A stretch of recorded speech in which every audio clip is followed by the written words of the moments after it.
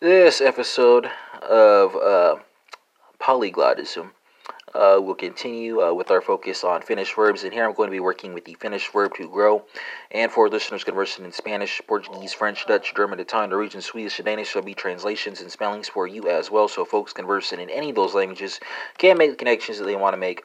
And I'll be proceeding by person number here, so you have second person singular, then second person plural, with the translation in both instances being grow as an imperative command. So Finnish folks will take us away here, and it's going to be kasvaa and kasvaka, right? So stem here is K-A-S-V, endings are A, and then A-K-A-A. Portuguese folks, let's go from Finnish to Portuguese. It's going to be cresca and cresque, right? So stem here is going to be C-R-E-S-C, endings are A, and then E-I. French folks, let's go from Portuguese to French. It's going to be, if I'm not mistaken, I think it's going to be grandi, and then grandies, right? Stem here is G-R-A-N-D, endings are I-S, and then I-S-S, easy.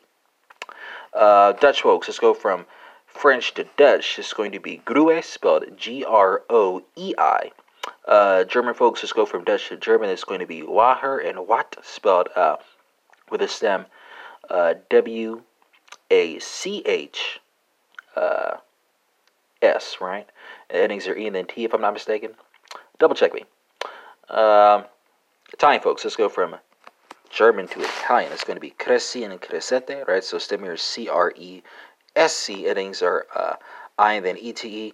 And then for Norwegian, Swedish, and Danish friends, you have vokes, vaxa, and vokes, spelled V-O-K-S, V-A-X-A, and V-O-K-S, right?